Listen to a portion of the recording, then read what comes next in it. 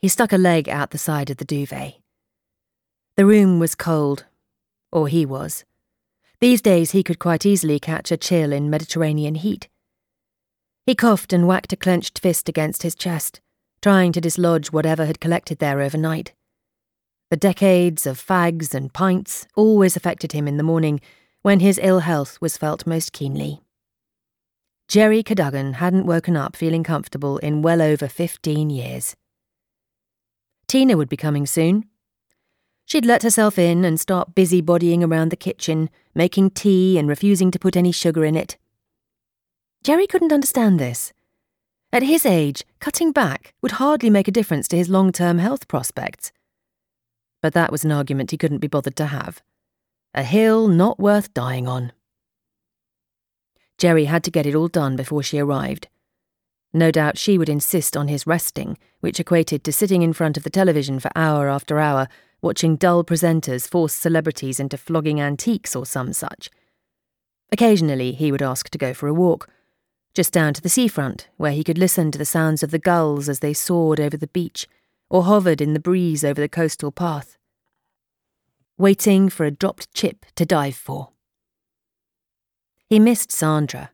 She was brash, but she was always up for bending the rules. Jerry felt like more than just a cancer patient when she was around. Although, given that he'd not heard from her since she took a new job a couple of months ago, just a cancer patient was certainly how she saw him. "Right then," he said, climbing out of his bed and finding his slippers. They felt loose, as most of his clothing did now. The weight he'd lost since his health had gone south had made him almost half the man he was, literally. He joked that liver cancer was a better way to lose weight than long walks and less beer. Very few people seemed to find that funny. Jerry opened the pill case on his bedside table, where it sat beside a copy of Tinker Tailor Soldier Spy, and tipped that day's chemicals down his throat, chasing them with a mouthful of water.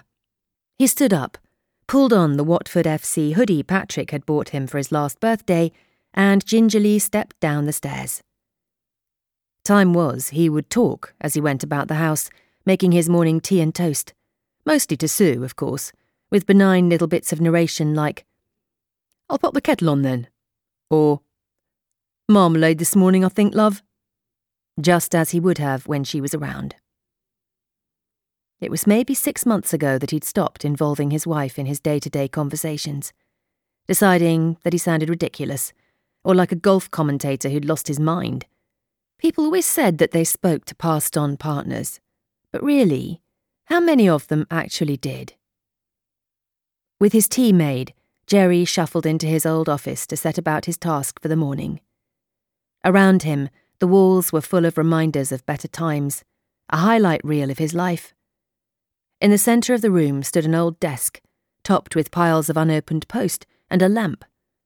There was also a laptop he barely knew how to use, hidden beneath a pad of paper, and a Parker pen that he did. Above the desk chair was a photo of his family. All 6 of them, standing in front of the house he now lived in. It was taken on the day they got the keys, with him and Sue holding up a sign reading, "Cadogan Family Builders, the most trusted name in Hove."